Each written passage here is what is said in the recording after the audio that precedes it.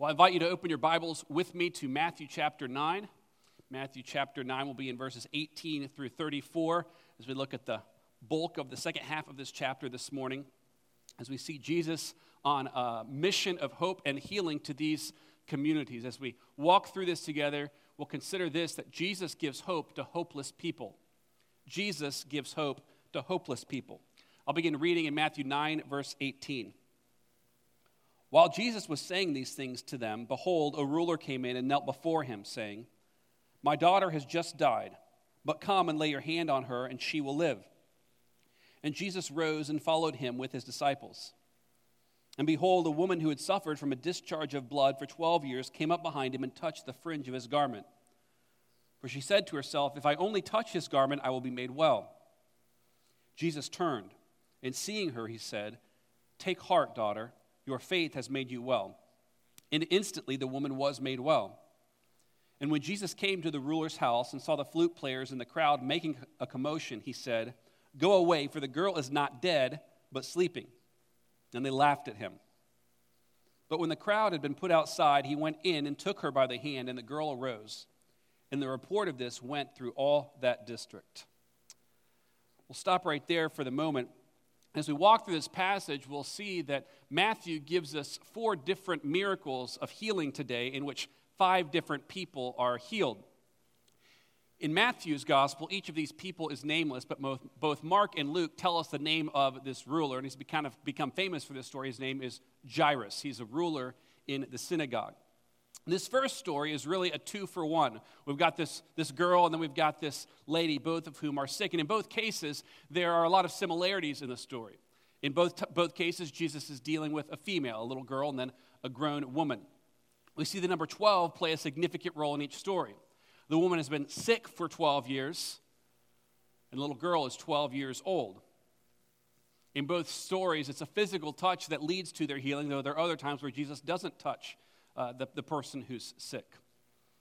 In both cases, one a grown woman and one a young girl, both of them are referred to as daughters. We also see kind of the remarkable role of humility as first a ruler and then a woman fall at Jesus' feet and beg for healing. And what we see as we walk through this particular story is that desperate faith sees. Both this ruler and this woman are desperate.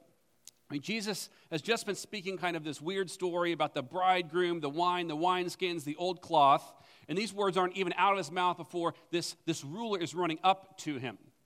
Jairus is a ruler of the synagogue that we see here. So he's not a paid professional. We have rabbis, we have teachers, there are scribes, and those people are kind of professional clergy. He's not like that. He's essentially a leading layman in the church. I don't know, a chairman of the deacons, if you will, who serves the synagogue. He serves as he has some kind of other profession, but this is a way that he serves the synagogue. So he's a devout member of the community, and his role is to oversee the weekly function and the weekly worship in that synagogue.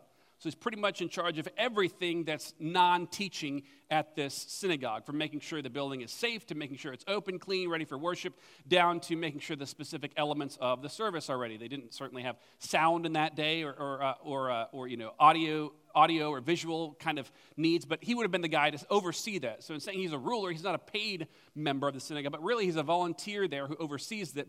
But in doing that, he's also a very significant member of this community. Well, when he comes before Jesus, he immediately falls down at his feet. He's just prostrate before him. Well, why is this? It's because he's in anguish, isn't he? His little girl, his 12-year-old daughter, has just died. Well, this leader of the synagogue falls at Jesus' feet, and Mark's gospel tells us that he literally is begging him many times. In other words, he's kind of hysterical. He falls, "My daughter's just died, please help me, please help me, please help me, Jesus." It's over and over again. It's a very humbling position that this man is. Well, if you think about how is it that we've seen people like him, prominent members of the Jewish religious community, respond to Jesus? None of them have been like this. None of them have been humble like this. None of them have been seeking Jesus' help. We've seen one person interested. Most of them have been very skeptical, even rejecting of Jesus before Jesus ever got there. So what is it that makes this ruler different? It's what he's experiencing, isn't it? I mean, all death is tragic. It's hard to see anyone pass away, but the death of a child hits individuals and hits communities in ways that can never be repaired. I mean, perhaps some of us here have experienced this kind of a loss. I can remember at my dad's funeral observing my grandfather. My dad was 50 when he died. My grandfather, I think in his 70s at the time. And I remember him just crushed by grief, as this man who no doubt thought that he would precede his son into death sat there grieving on the second row. And I just remember observing how much it crushes a parent to lose a child, even an adult child. You can only imagine how this man feels. It turns this competent leader into a blubbering mess where he's literally hysterically begging at the feet of Jesus. His grief has made him desperate. Why is this? He's hopeless. Right now, can all of his law save him? No. Can his synagogue help him? His religion cannot meet this need. And he begs Jesus, please come help me. And look in verse 19 how Jesus responds. Jesus rose and followed him. Now think, Jesus is not by himself in this moment. The crowds are following him wherever he goes. He's no doubt surrounded by a large crowd of people. He'd be helping many needs, and yet in this moment he takes time for an individual. He walks past the crowd to help one person who needs his help. I mean, Jesus is the best kind of shepherd. He's the kind of person who has 100 sheep, and one of them is hurting. And he goes, finds that lost sheep. He goes and looks for that one. He's the kind of shepherd who sees one person in need and helps that person. And so Jesus goes with Jairus to help his daughter. And as he's going to help this 12-year-old girl, we meet another woman in verse 20. A woman who had suffered from a discharge of blood for 12 years came up behind him. Mark tells us a little more about what happens here, and he says that she suffered much under many physicians. She had spent all that she had, all of her money to try to be healed, only to grow increasingly worse. And the language he uses is strong. Much from many physicians, spending all she had, received no help, but only got worse. We have a number of people in our church right now going through various forms of treatment for cancer. People who go through cancer treatment will tell you that if the cancer doesn't get you, what will? The treatment. I mean, sometimes the treatment can be worse than the cure, and in this lady's case, this was true. She had this illness, and she spent everything that she had. She's destitute now. She has nothing left because she's tried to be healed, and she'd only gotten worse. We have a picture that draws a fate like the little girl's. The little girl is dead, and the woman, for all practical purposes, may as well be dead. Mark also uses a word for her disease that's a little bit different than what Matthew uses. He calls her disease, it's a word that can be used for disease, but it literally means flogging. In other words, in Acts chapter 22, when Paul is being tried, the tribune orders Paul to be brought into the barracks that he should be examined by flogging. That's the same word that Mark uses to describe her disease. In other words, it's not kind of your average everyday disease. It's a torment that is literally beating the life out of her over time. It's like a figurative whip that's been whipping her emotionally and physically for 12 years. This discharge of blood is literally a flow of blood. It's nonstop. It's not a scab on her arm that won't heal. It's a nonstop menstrual hemorrhage. It's gross. She had no doubt used rags, any treatment she could to try to stop this. And you can imagine by this time this woman reeks. She's not just experiencing kind of the physical symptoms that she's aware of. Everywhere she goes, everyone recognizes her first by her smell. Smells that are too graphic, really, for us to list here. Well, the law decreed that a woman on her period was unclean for a week after her period. There was this cleansing period. And then a woman who had experienced kind of something like this in a prolonged manner is unclean the entire time she endures the problem. So for 12 years, she's been unable to enter Jewish society. She's been unable to enter homes. She's been unable to worship with her family and friends. She's existed on the outskirts of society, and the people know that she's coming, and they flee her the moment they smell her. When they smell her, they stay as far away as possible, because if you know how Jewish culture works, not only is she unclean, but everyone she touches becomes unclean.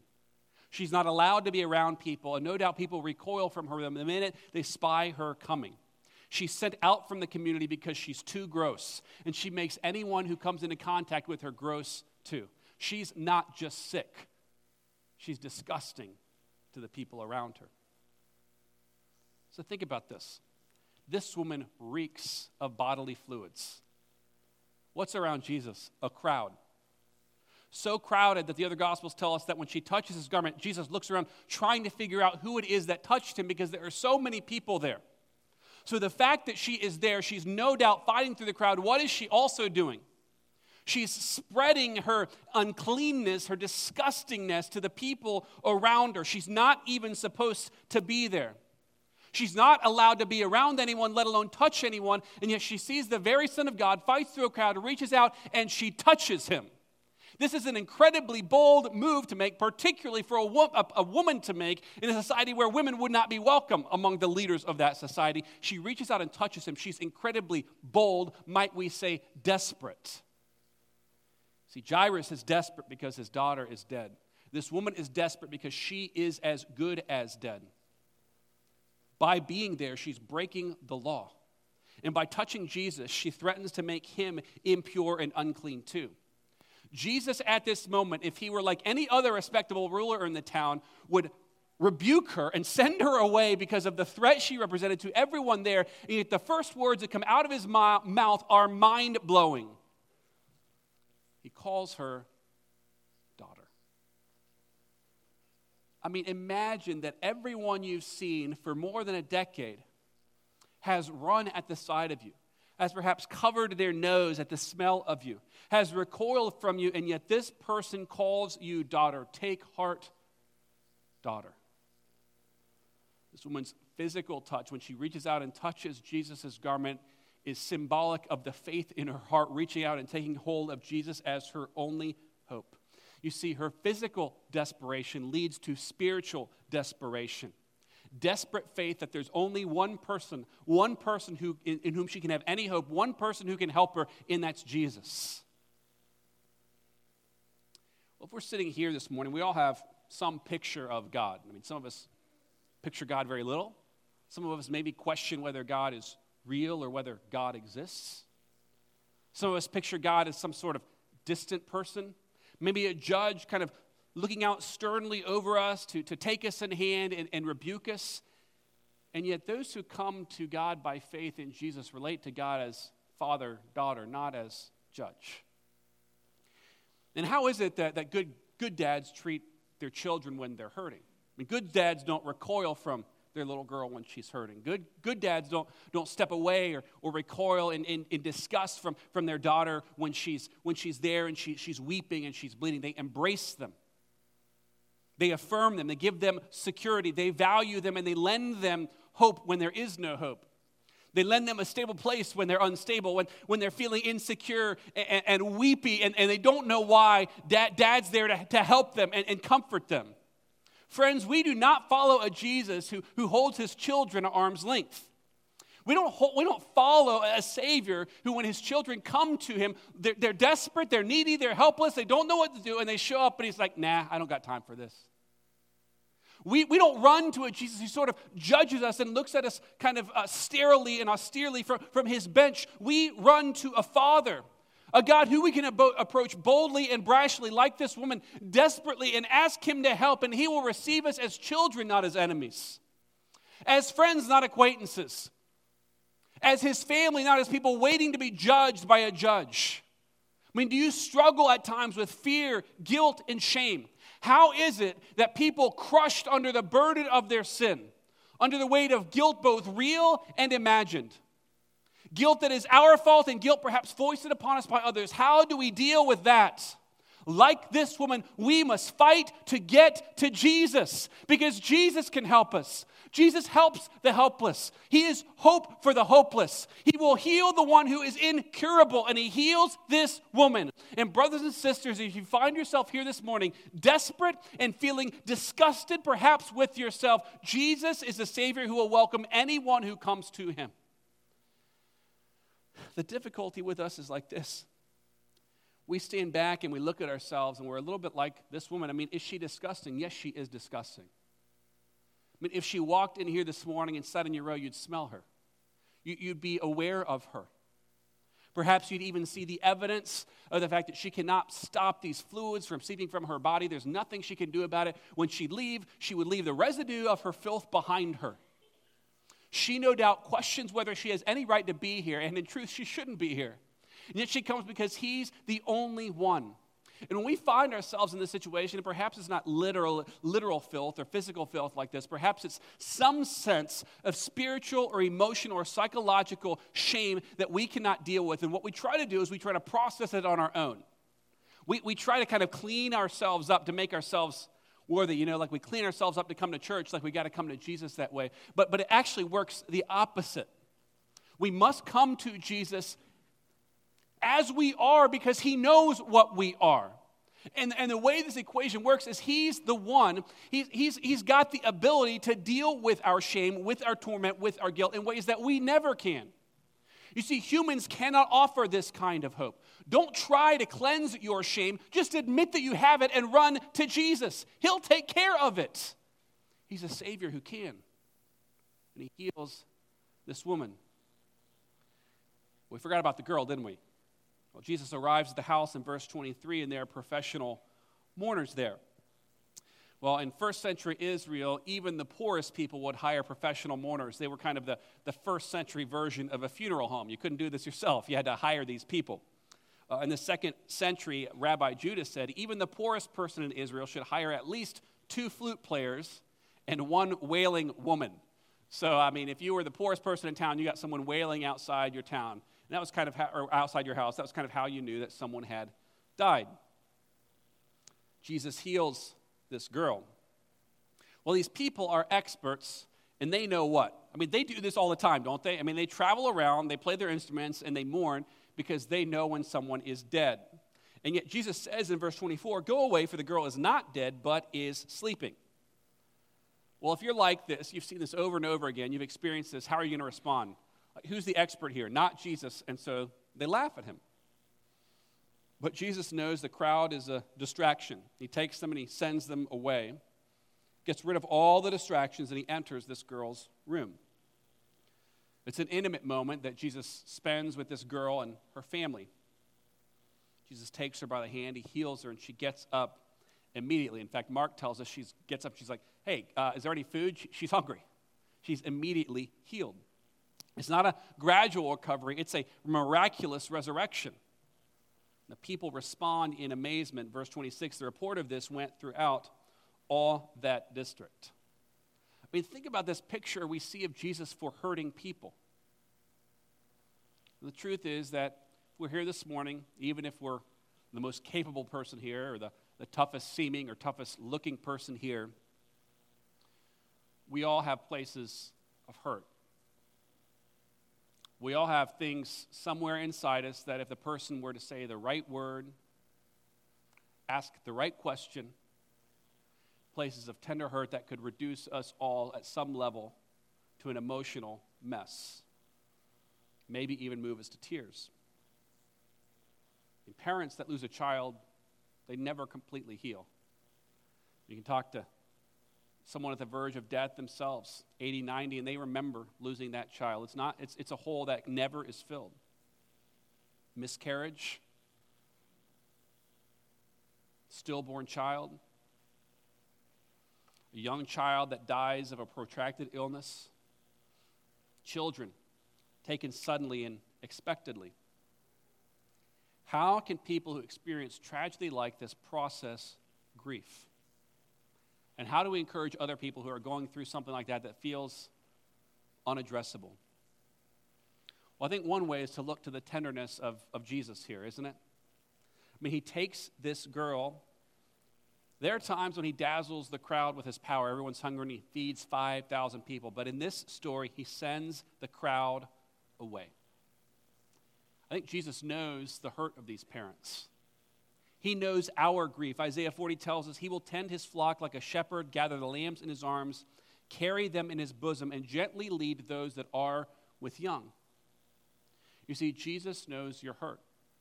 Jesus knows your grief. Now, the people around you may not know, but Jesus knows. Jesus understands. Lean in to him. Now, you might be like I'm tempted to say, okay, that's all well and good, but how does this story end? This girl is what? She's healed. She's raised. Jesus didn't heal my child. Jesus didn't heal the person I love, and you're right. That happens.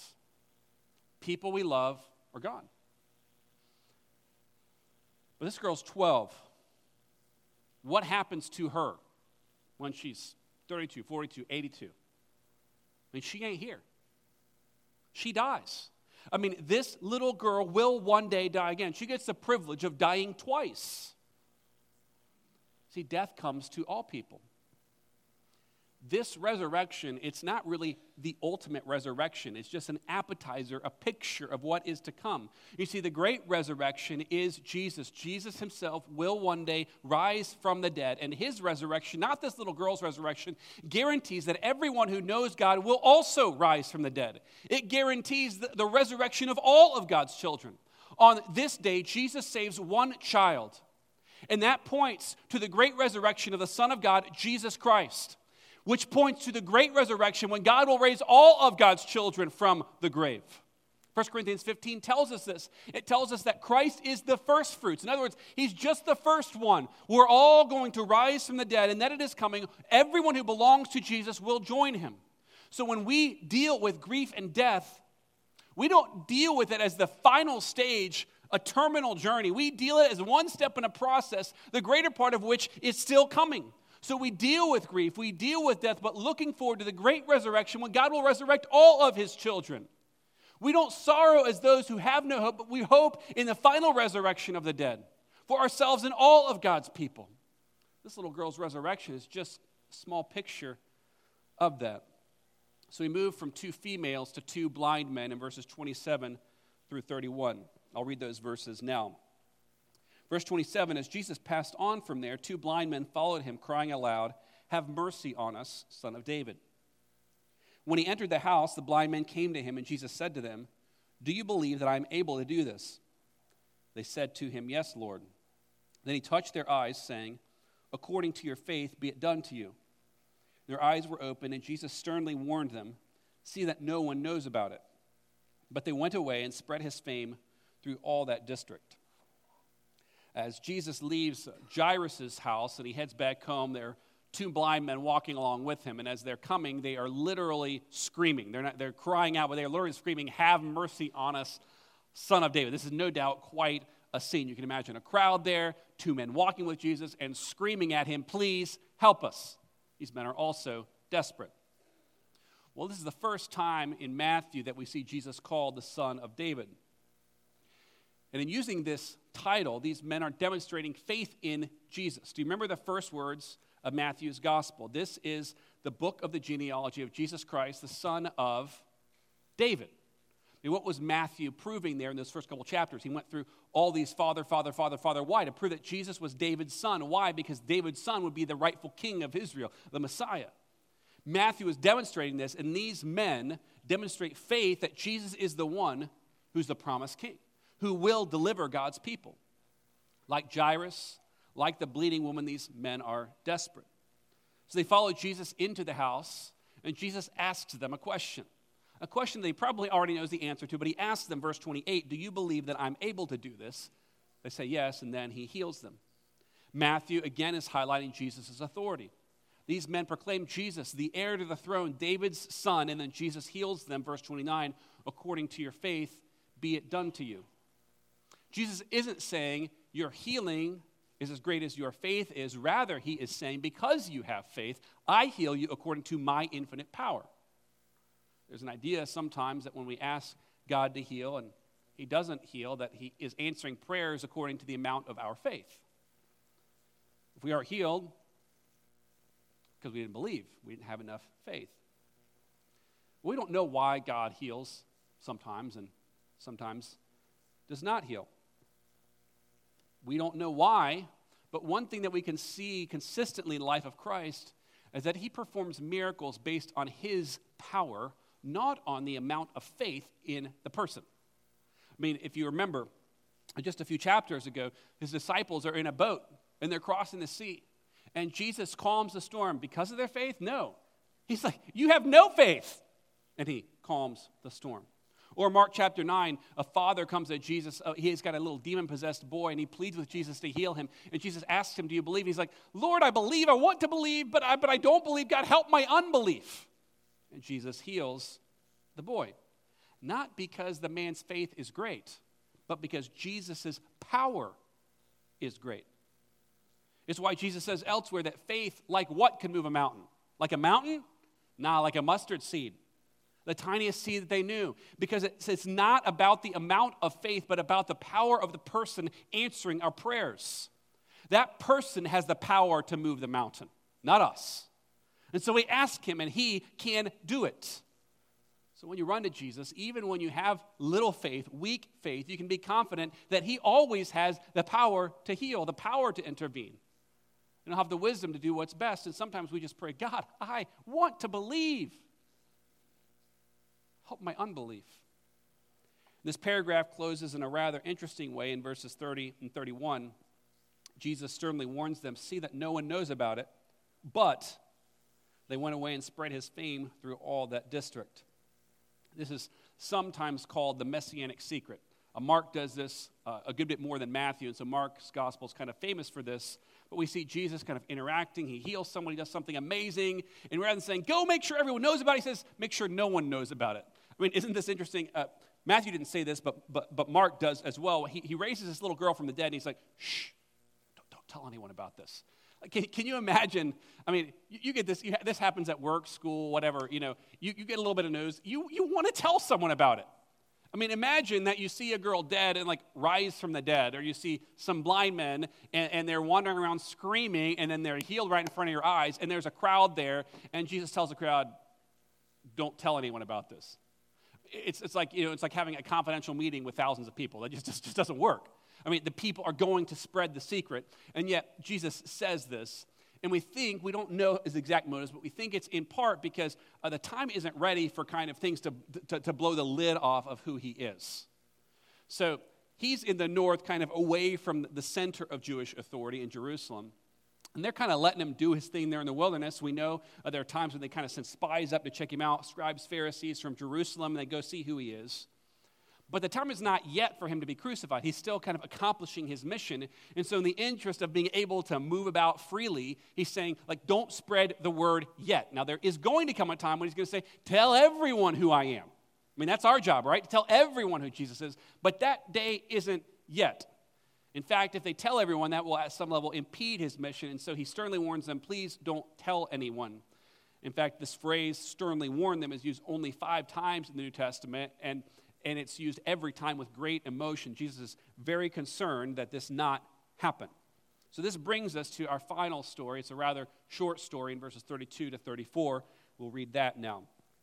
Verse 32, as they were going away, behold, a demon-oppressed man who was mute was brought to him. At least this man can't scream at him, right? And when the demon had been cast out, the mute man spoke.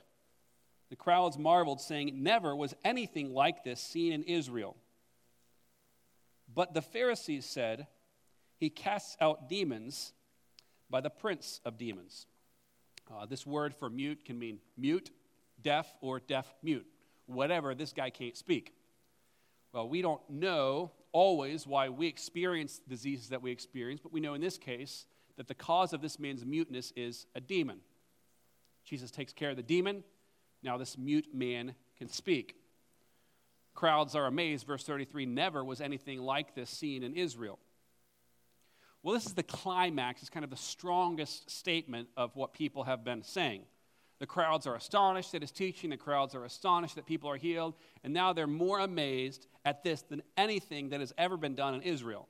I mean, this is the place where the Red Sea parted, where Elijah called down fire from heaven on the prophets of Baal, where God spoke from the mountain. I mean, there have been a lot of crazy things that have happened in Israel, and yet they say this is the most amazing thing. It's a remarkable statement.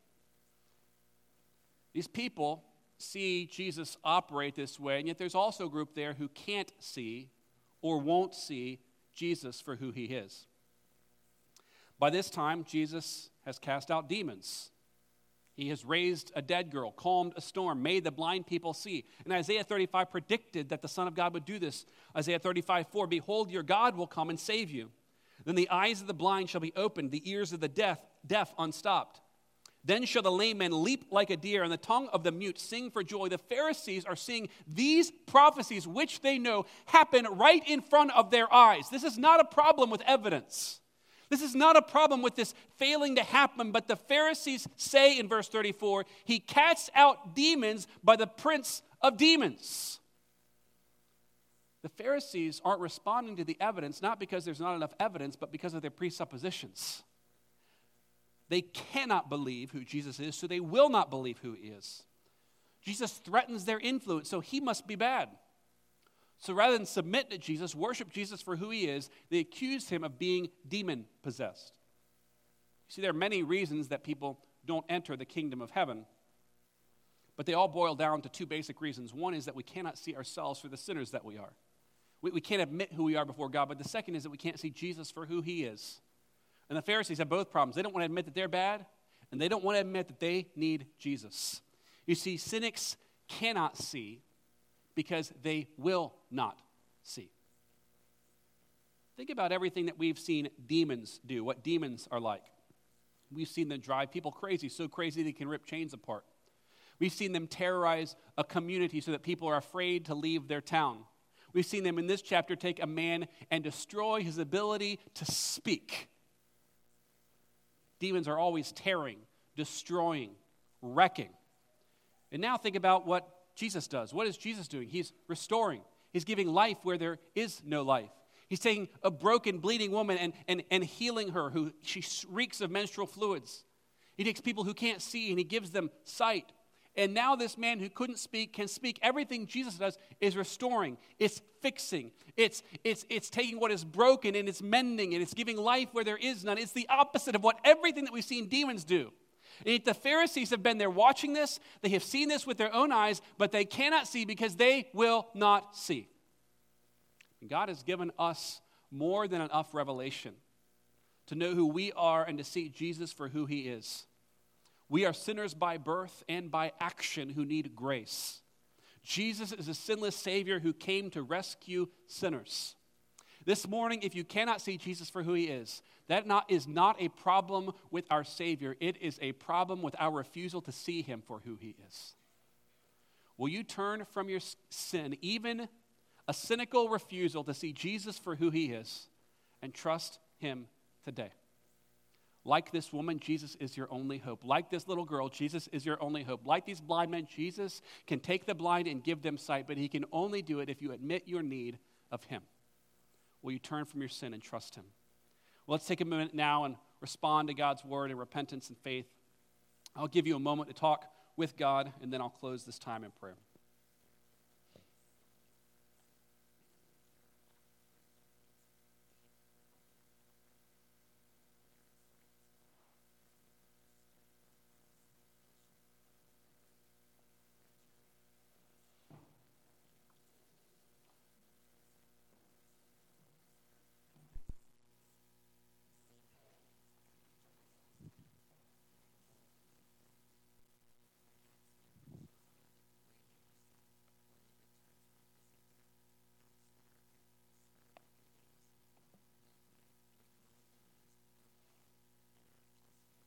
God, we thank you that Jesus is a Savior who takes time for the hurting. God, I pray for those here who are hurting and hopeless that they would find their hope in him. Lord, I also think of those here who would be cynical, questioning whether Jesus is who he is. God, I pray that you would open the eyes of their spiritual blindness and that they would see. And I pray this in Jesus' name. Amen. Jesus truly is our only hope, but he also is enough. He has paid the price for all of our sins. And if you're here this morning and you would like to know more about him, we'd love to talk with you or pray with you about that. I'll be available here in just a moment as well throughout the week. If there's any way that we could serve you as it relates to becoming a part of this church, following the Lord in baptism, we'd love to talk with you about any of these matters. Let's stand to our feet. We'll sing Jesus Paid It All.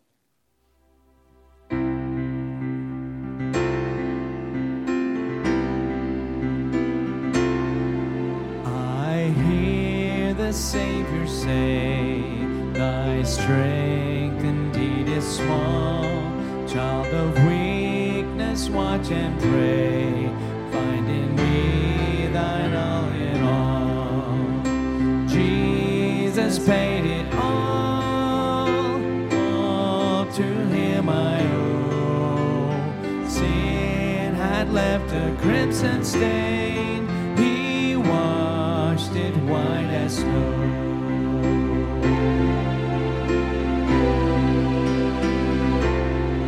Lord, now indeed I find thy power and thine alone can change the leper's spots and melt the heart of stone. Jesus paid it all to him I owe. Sin had left a crimson stain, he washed it white as snow.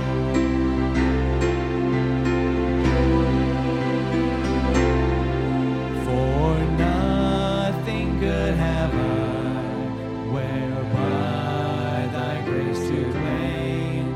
I'll wash my garments white in the blood of Calvary's Lamb.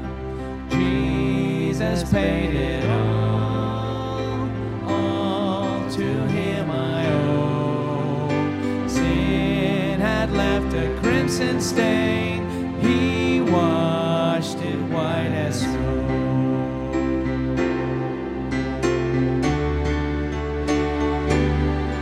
And when before the throne I stand incomplete, Jesus died my soul to save, my lips shall every be.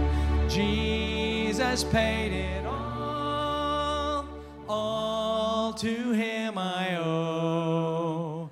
Sin had left a crimson stain, he washed it white as snow.